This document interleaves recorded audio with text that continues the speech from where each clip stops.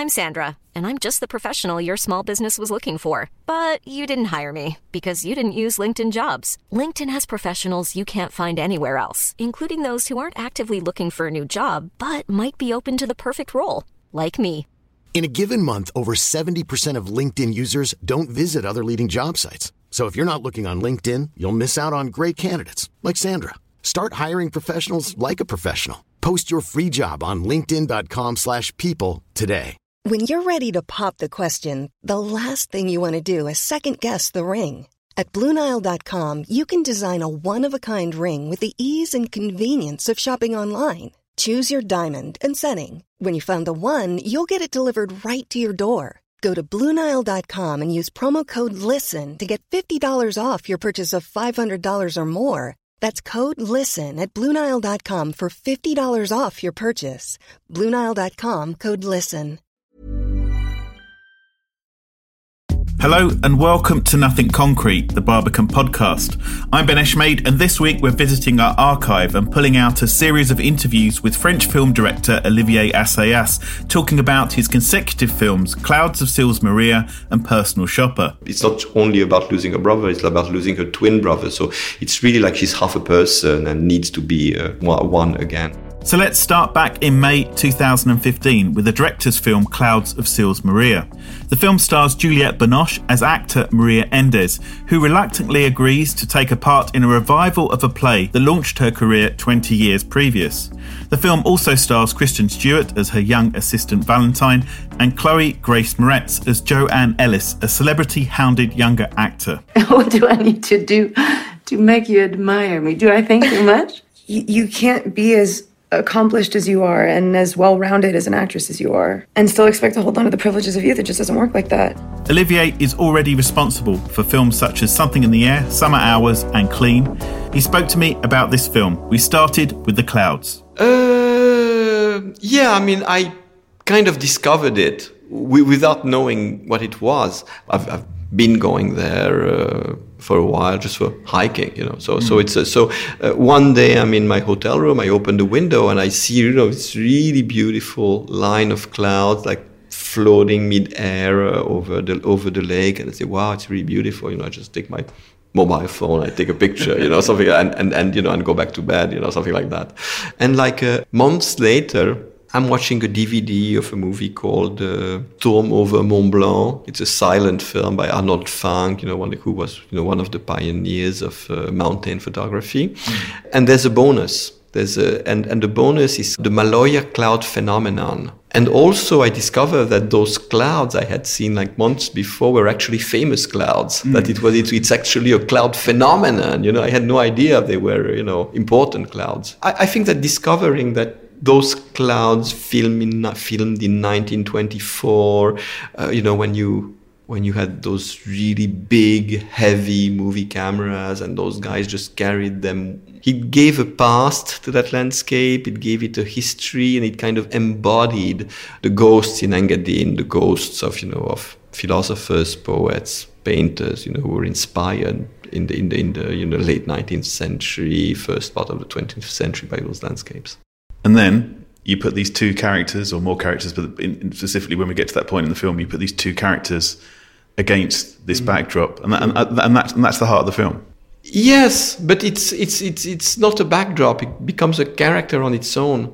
To me, I wanted space. I wanted light. I wanted summer. To me, it was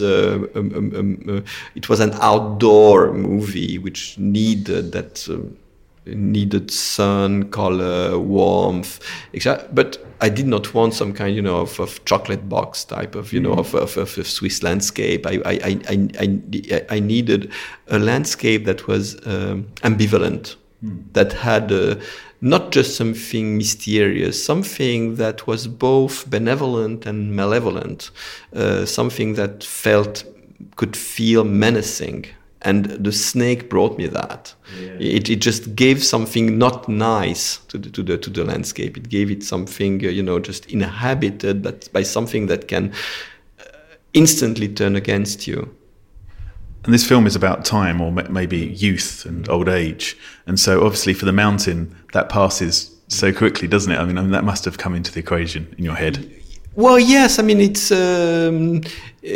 really what I realized when I was watching the images of the Arnold Fanck short film, because he's filming mountaintops, clouds, ice falls, whatever, change. They do not move. They remain intact through the centuries. But here you had that film that kind of captured it on this grainy black and white texture, which inscribed time. So there was something mysterious, strange about it, which had to do with the fact that the texture of cinema embodied the passing of time. Because ultimately, what Arnold Fanck filmed was exactly the same thing I was seeing. And at the time, he must have felt when he was filming it that it was pretty accurate. Yeah. And now we have lost touch of that black and white texture of cinema. We have moved so far away from it that all of a sudden, time is integrated into the very texture, the very core of the cinematic texture. So, I mean, there was something mysterious, poetic, that we are using too many words to try to define, but it was extremely important in the process of writing this film. Joanne Ellis's movie is opening up in Europe. She wants to meet you. When? Next week. Where? Wherever you want. She'll come here if you'd like. Definitely not here. Maybe I'll tell her to book the Vault House. Have you Googled her? Well, I just looked at the pictures. Well, you should dig a little deeper. Won't take you long to find all the naked photos. The latest updates on her exploits. Such as? Her breakup? Andrew Beltram? Any idea who that is? I don't know. What world do you live in? He's the biggest star. Says who? Preteens? Oh. Hey, there are a shit ton of them, so be careful. It's quite interesting as well in the sense that this film is obviously it's a film and a play within a film, and she's just come off the Barbican stage actually.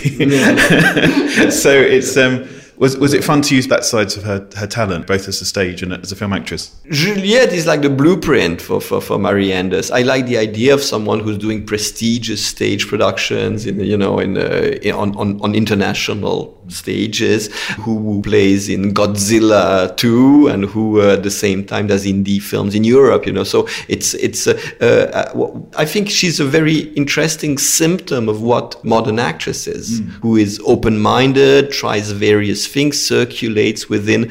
When you're a filmmaker, most often you make movies in Hollywood, you stay in Hollywood making your movies. You're in Europe, you make your indie European films, so on and so forth. You don't walk the full scope of what the media has become. Actresses are confronted all the different sides of it. I suppose that's the reason why I made the film in English, because it's something a French-speaking actress would not do. Juliette happens to be bilingual. She happens to have like two careers. She has like one career in France and one career one international career. So it's so she could embody modernity of absorbing the ever-changing shape of the art form. We started with talking about The Mountains. I mean, one other thing I thought was quite maybe similar is the sense that these characters, whether they know it or not, all of them are reasonably lost. They're at a place in their lives where things are changing, maybe out of their control, and that's something that you explore. Yes. It's I mean, ultimately the one stable character ends up being Joanne. She is very determined. She knows exactly what she's doing, how she's doing it. She's totally in control, even when she pretends she's not. Maria, alias Juliette, she just went through a divorce, obviously a painful divorce. There's no other relationship really in her life. So it's all about her work. as can happen fairly often with actors, you know. And Valentine is she's an expat. She's an American living in Europe, doing, you know, just making money, being Juliette's assistant, but her life is elsewhere. So we have those characters who are like completely cut off, and they're also in the middle of nowhere in the Swiss mountains. So they are totally into whatever they are doing, and what they happen to be doing is trying to make sense of the dynamics between those two characters in that. How did you come to choose Kristen and Chloe? I mean, were you looking for people that you felt had some similar aspects to Juliette? Kristen was a pretty obvious choice because I think she's amazing. I've always thought she was amazing. You know, I mean, now I read pieces about people saying, "Oh, I love her in Clouds of Sils Maria. I never realized she could act." I mean, she's been an excellent actress ever since she started, and she never made a wrong move, as far as I'm concerned. So I was, you know, I mean, she was like certainly my first choice, and she was. I felt incredibly privileged to be able to work with her. Meaning, not just working with her, but working with her exactly at that moment. There is that age when an actress all of a sudden discovers the scope of her talent. She realizes she can do things she had never even dreamed she could do, and all of a sudden, you know, she just flies away. You know, so. And Chloe, how did you come to that decision? Chloe was. I mean, Chloe impressed me. I mean, you know, it's. I mean, she turned 17 on a shoot. She turned 17 on shoot. I mean, she went 16 when we were shooting most of that stuff. I mean, to me, it's a very complex, sophisticated part with different layers. There's irony, there's a sense of humor. I mean, she has all that. She has all that. But I mean, you know, I cast her because I liked her very much, and we Skyped, as sometimes you do cast these days. And then I realized how young she was, and I totally freaked out. I said, oh my God, I mean, you know, I suppose she's an actress, she has an affair with, you know, a young man, but much older than her. I mean, I flew to Toronto to meet her, and I just loved her instantly. I think she's amazing. You know, I mean, she has a maturity that's just like way beyond her years. She's the nicest person. She's the smartest actress. I thought, you know, she was just perfect for the part. I don't think you understand how much of an honor this is for me. When I was 15, I saw oh my God, the movie you did with the CIA and Harrison Ford. I'm so sorry, I'm blanking. Beetle on its back. Sidney Pollack was really nice, but sometimes I didn't understand what I was saying, so I was too shy to ask. But fortunately, Harrison was there to help. A lot. The interesting thing about her is the fact that she doesn't have that much screen time, but we see her through videos and Google Images. No, it's she exists simultaneously in this kind of, you know, abstract territory of YouTube, and she's also a real life character who happens to be extremely different from the, you know, the media distorted image we have of her, and also brutally ambitious the same way. I mean, you know, just reflecting to Juliette what she might have been at her age, and ultimately how cruel she had been herself to the older actress she was working with. Is there a sense that when you're writing that you create these characters, and as we said, we've got an amazing character or backdrop to it? Do you kind of like place them in this thing and then just set them off and see where they go? It's not the worst way of summing it up. It's sometimes it feels like that. It's a tiny bit more complex than that, because it's, you know, it's a process really of channeling things. But I like to channel things to a point where I kind of control things because I've designed the framework, but where I can let them go loose and see what happens and be a spectator of what happens. I was watching back some of your previous films and just trying to sort of see the sort of running themes and ideas. One thing I think is very strong in your work, and it's definitely in this case it's the same, is that you don't judge people. You don't kind of say that person's good or bad. You try and show that it's much more complicated than that. Yeah, I mean, it's. I think that's what humanity is about. Cinema should not be ideological. It should not be defined by some message, one-dimensional message you're trying to convey. Hey, I'm Ryan Reynolds. Recently, I asked Mint Mobile's legal team if big wireless companies are allowed to raise prices due to inflation. They said yes. And then when I asked if raising prices technically violates those onerous two-year contracts, they said, "What the f*** are you talking about, you insane Hollywood ass?" So to recap, we're cutting the price of Mint Unlimited from $30 a month to just $15 a month. Give it a try at mintmobile.com/switch. $45 up front for 3 months plus taxes and fees. Promo rate for new customers for limited time. Unlimited more than 40 gigabytes per month. Slows full terms at mintmobile.com.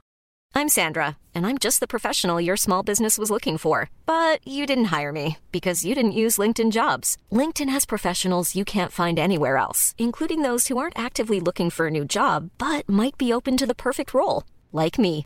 In a given month, over 70% of LinkedIn users don't visit other leading job sites. So if you're not looking on LinkedIn, you'll miss out on great candidates like Sandra. Start hiring professionals like a professional. Post your free job on linkedin.com/people today. Millions of people have lost weight with personalized plans from Noom. Like Evan, who can't stand salads and still lost 50 pounds. Salads generally for most people are the easy button, right? For me, that wasn't an option. I never really was a salad guy. That's just not who I am. But Noom worked for me. Get your personalized plan today at Noom.com. Real Noom user compensated to provide their story. In 4 weeks, the typical Noom user can expect to lose 1 to 2 pounds per week. Individual results may vary.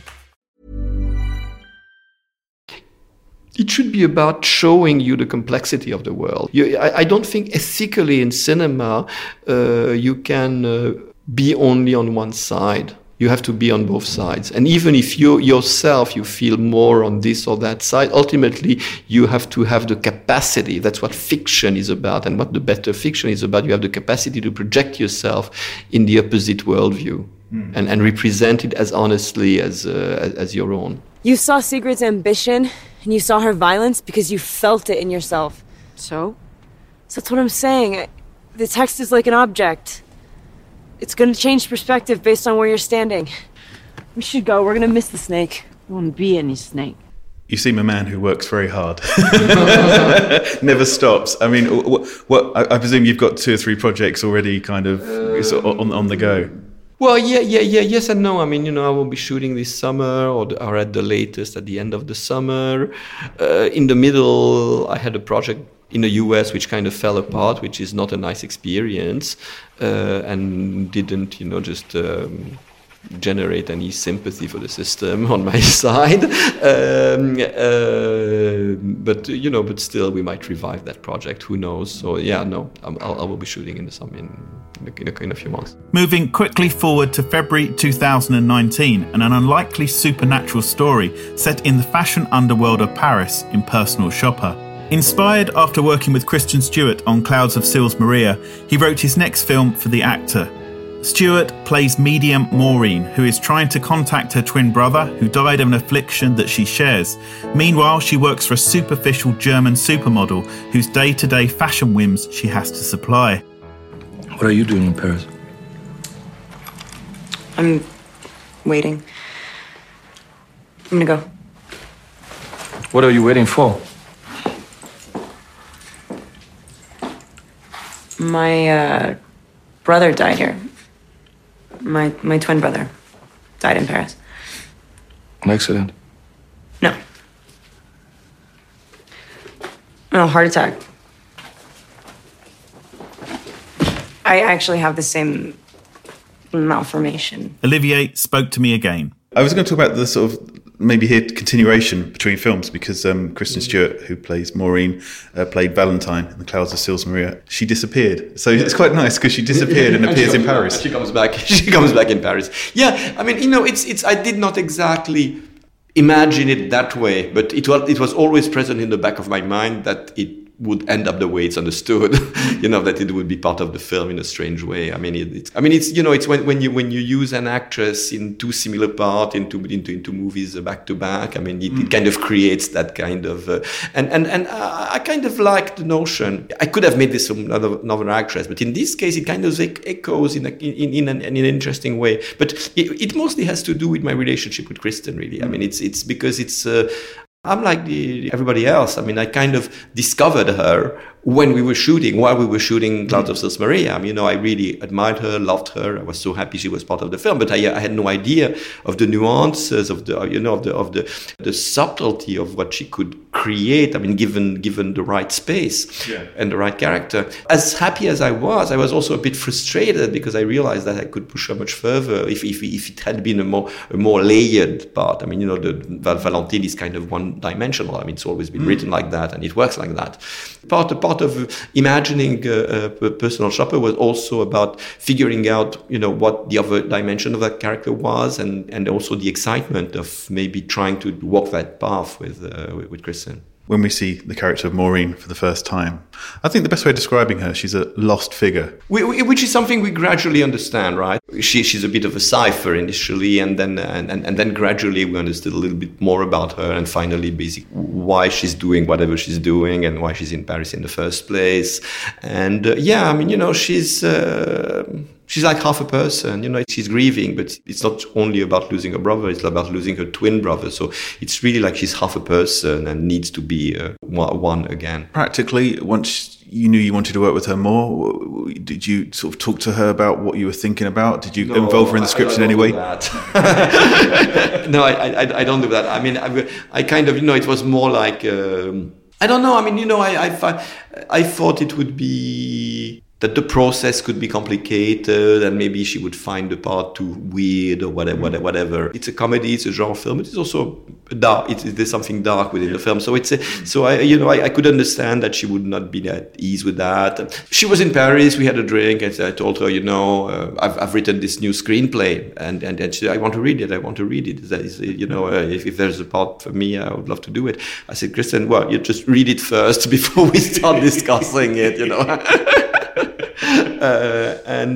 And so she read it and she wanted to do it, and there was something completely obvious about it. It was completely, but so I think she kind of understood exactly. I mean, the thing is that we have this kind of non-verbal communication. We don't have like big conversation, but we are just like exactly on the same wavelength. I mean, it's a big compliment, someone writing a screenplay with you in mind for the central character. Yes, and I think actors are in a certain way more aware of writers, of what the movies actually are. When you write, it's a figment of your imagination. It's a bit abstract. It's more a blueprint than anything else. But for an actor, he reads the screenplay and he just basically has to figure out exactly how he will go through those scenes, how he will go through those emotions, and they become very real. So I think she in a certain sense, she was more aware than me of where this movie was leading us. Again, because you got to work with her for a second time, could you push her at certain points? Did you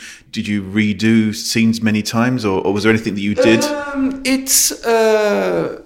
Honestly, I had no pushing to do because she would really like push herself. She would usually go much further than whatever I had anticipated in every single scene. I mean, I think it's really like there were many ways of approaching that character and that film, but she grabbed every opportunity to push it as far as she could. It was really exciting, but I tried to channel it. It immediately changed my perspective. I mean, like the second she was on set for the first scene, I knew that there would be no limit for her. She would try and go as far as she could in every single scene, and that's why when I understood that she let this character and those situations echo fairly deep in her, but that's the way she functions also. She has to be completely involved with the character. What was the first scene? Was it chronological order? Actually, it was in one of the showrooms of which was to me like not one of the key scenes in the film. It was pretty much about her job. I mean, and eventually some of the ambivalence towards the job and towards fashion, and she was trying those shoes and high heels, and I don't know. I mean, she brought out the sexy potential of it in ways that I had not. I didn't imagine we would go that far. But then when she started doing it, I realized she was like 100% right, and I knew that was the way she would approach every single scene, and she was giving us a lot and taking risks. This is perfect. This works. Thank you. This too. See this? Actually, this might be perfect. I'd like to see them on you. You don't want to try them on? You know her. I can't. But you want to? Sure. I mean, if you could keep your mouth shut, maybe. But you totally dicked me over the last time I did it. Try on their shoes at least. I'll get them. One thing I realised when I was thinking about the film afterwards is that we see the film through her eyes. All the other characters, even if they feel like they're there, they're quite ephemeral. All the other characters are very... Yes, I mean, and it's... most movies are about perception and about some distortion of it. And I think, and this one even more so, I mean, every character in a way or another belongs part to reality and part to her imagination. It's really more about how you interact with the world, how one person interacts with the rest of the world, as opposed to something that has like dramatics based on that interaction. A movie like Clouds of Sils Maria was about the interaction. It was all about the confrontation of those two characters. This one is more about how someone tries to feel her way into a world that's mysterious, where based on the fact that she thinks there are things visible and things invisible, and she's trying to, in that sense, to be aware to every nuance of what surrounds her. Let's talk about the supernatural, which obviously is a major theme. Were you obsessed at some point in your life? Well, aren't we all? I mean, it's one of the basic questions, of life. Is the material world all of it? I mean, is that everything, or are there things happening in other areas of our imagination, or eventually of reality? I mean, is there another layer to reality? You're never completely at peace with that question. No one is. I mean, even the most materialistic person knows that we apprehend the world the world is complex, and we know that our lives are so much about our inner conversations.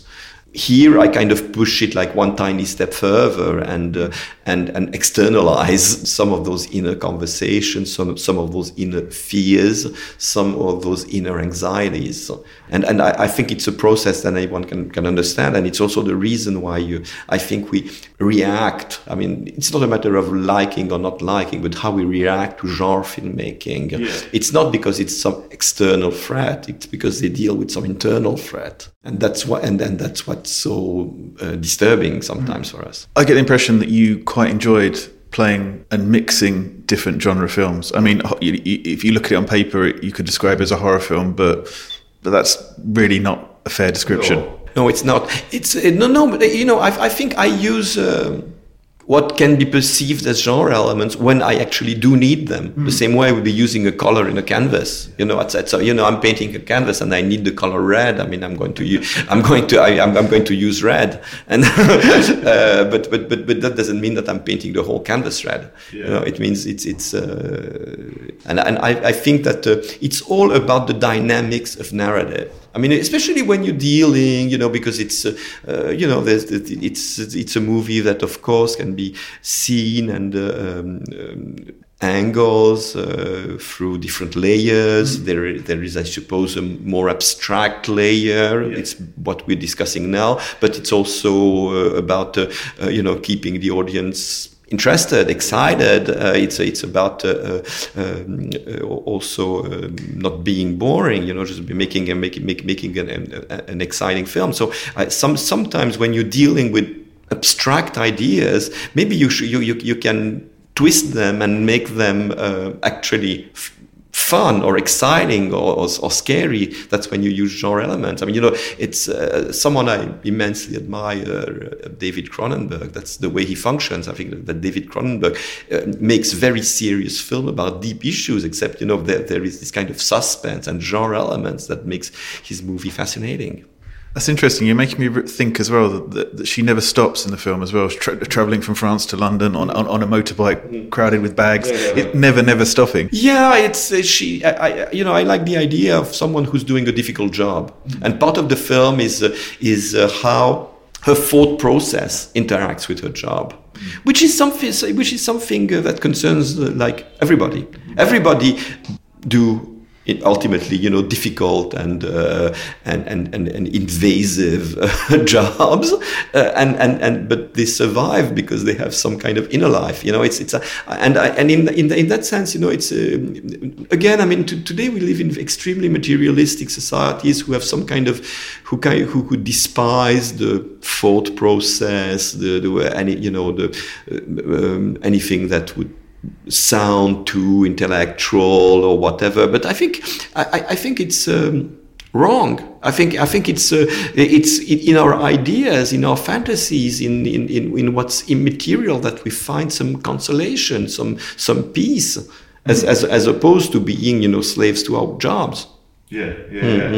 I think it's quite nice asking, if incredible amount of films that you've made now. I mean, it sounds like you're always trying to challenge yourself. Yeah, I mean, that's what's exciting. That's what's exciting, because when you finish making a film, it's not like you feel that you can do much more going in that direction. I mean, you just put everything you could in that film, and so now just to get excited, to have to build back your desire, you need to go in another direction. Do something you've never done, try something you've never tried, and it has to be challenging. If it's not challenging, it's boring. Because it's if all of a sudden you start doing the stuff you've already been doing,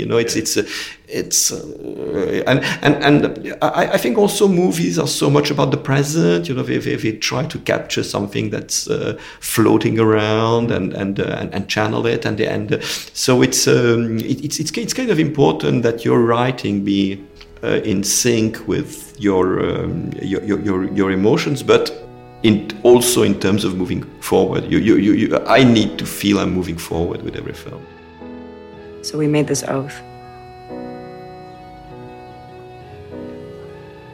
Whoever died first would send the other a sign. A sign? From the afterlife? You could call it that. You could call it a million things. But how do you know if it's a sign? I'm a medium. He was a medium. I'll just know it. A duo of films which fit perfectly together. If asked, Personal Shopper would be the first film I would recommend from Olivier. A fresh, genre-jumping piece of cinema, all carried by a powerful performance by Stuart. I'm Ben Eshmade. Thanks for listening to this archive edition of Nothing Concrete, the Barbican podcast, here to inspire more people to discover and love the arts, with weekly episodes of archive finds and themed series. Subscribe to Nothing Concrete on Acast, Spotify, or wherever you find your podcasts. And if you can, leave us a review to help us get the word out. Even when we're on a budget, we still deserve nice things. Quince is a place to scoop up stunning high-end goods for 50 to 80% less than similar brands. They have buttery soft cashmere sweaters starting at $50, luxurious Italian leather bags, and so much more. Plus, Quince only works with factories that use safe, ethical, and responsible manufacturing. Get the high-end goods you'll love without the high price tag with Quince. Go to quince.com/style for free shipping and 365-day returns. Hey, it's Paige DeSorbo from Giggly Squad. High quality fashion without the price tag. Say hello to Quince. I'm snagging high-end essentials like cozy cashmere sweaters, sleek leather jackets, fine jewelry, and so much more. With Quince being 50 to 80% less than similar brands. And they partner with factories that prioritize safe, ethical, and responsible manufacturing. I love that. Luxury quality within reach. Go to quince.com/style to get free shipping and 365-day returns on your next order. Quince.com/style.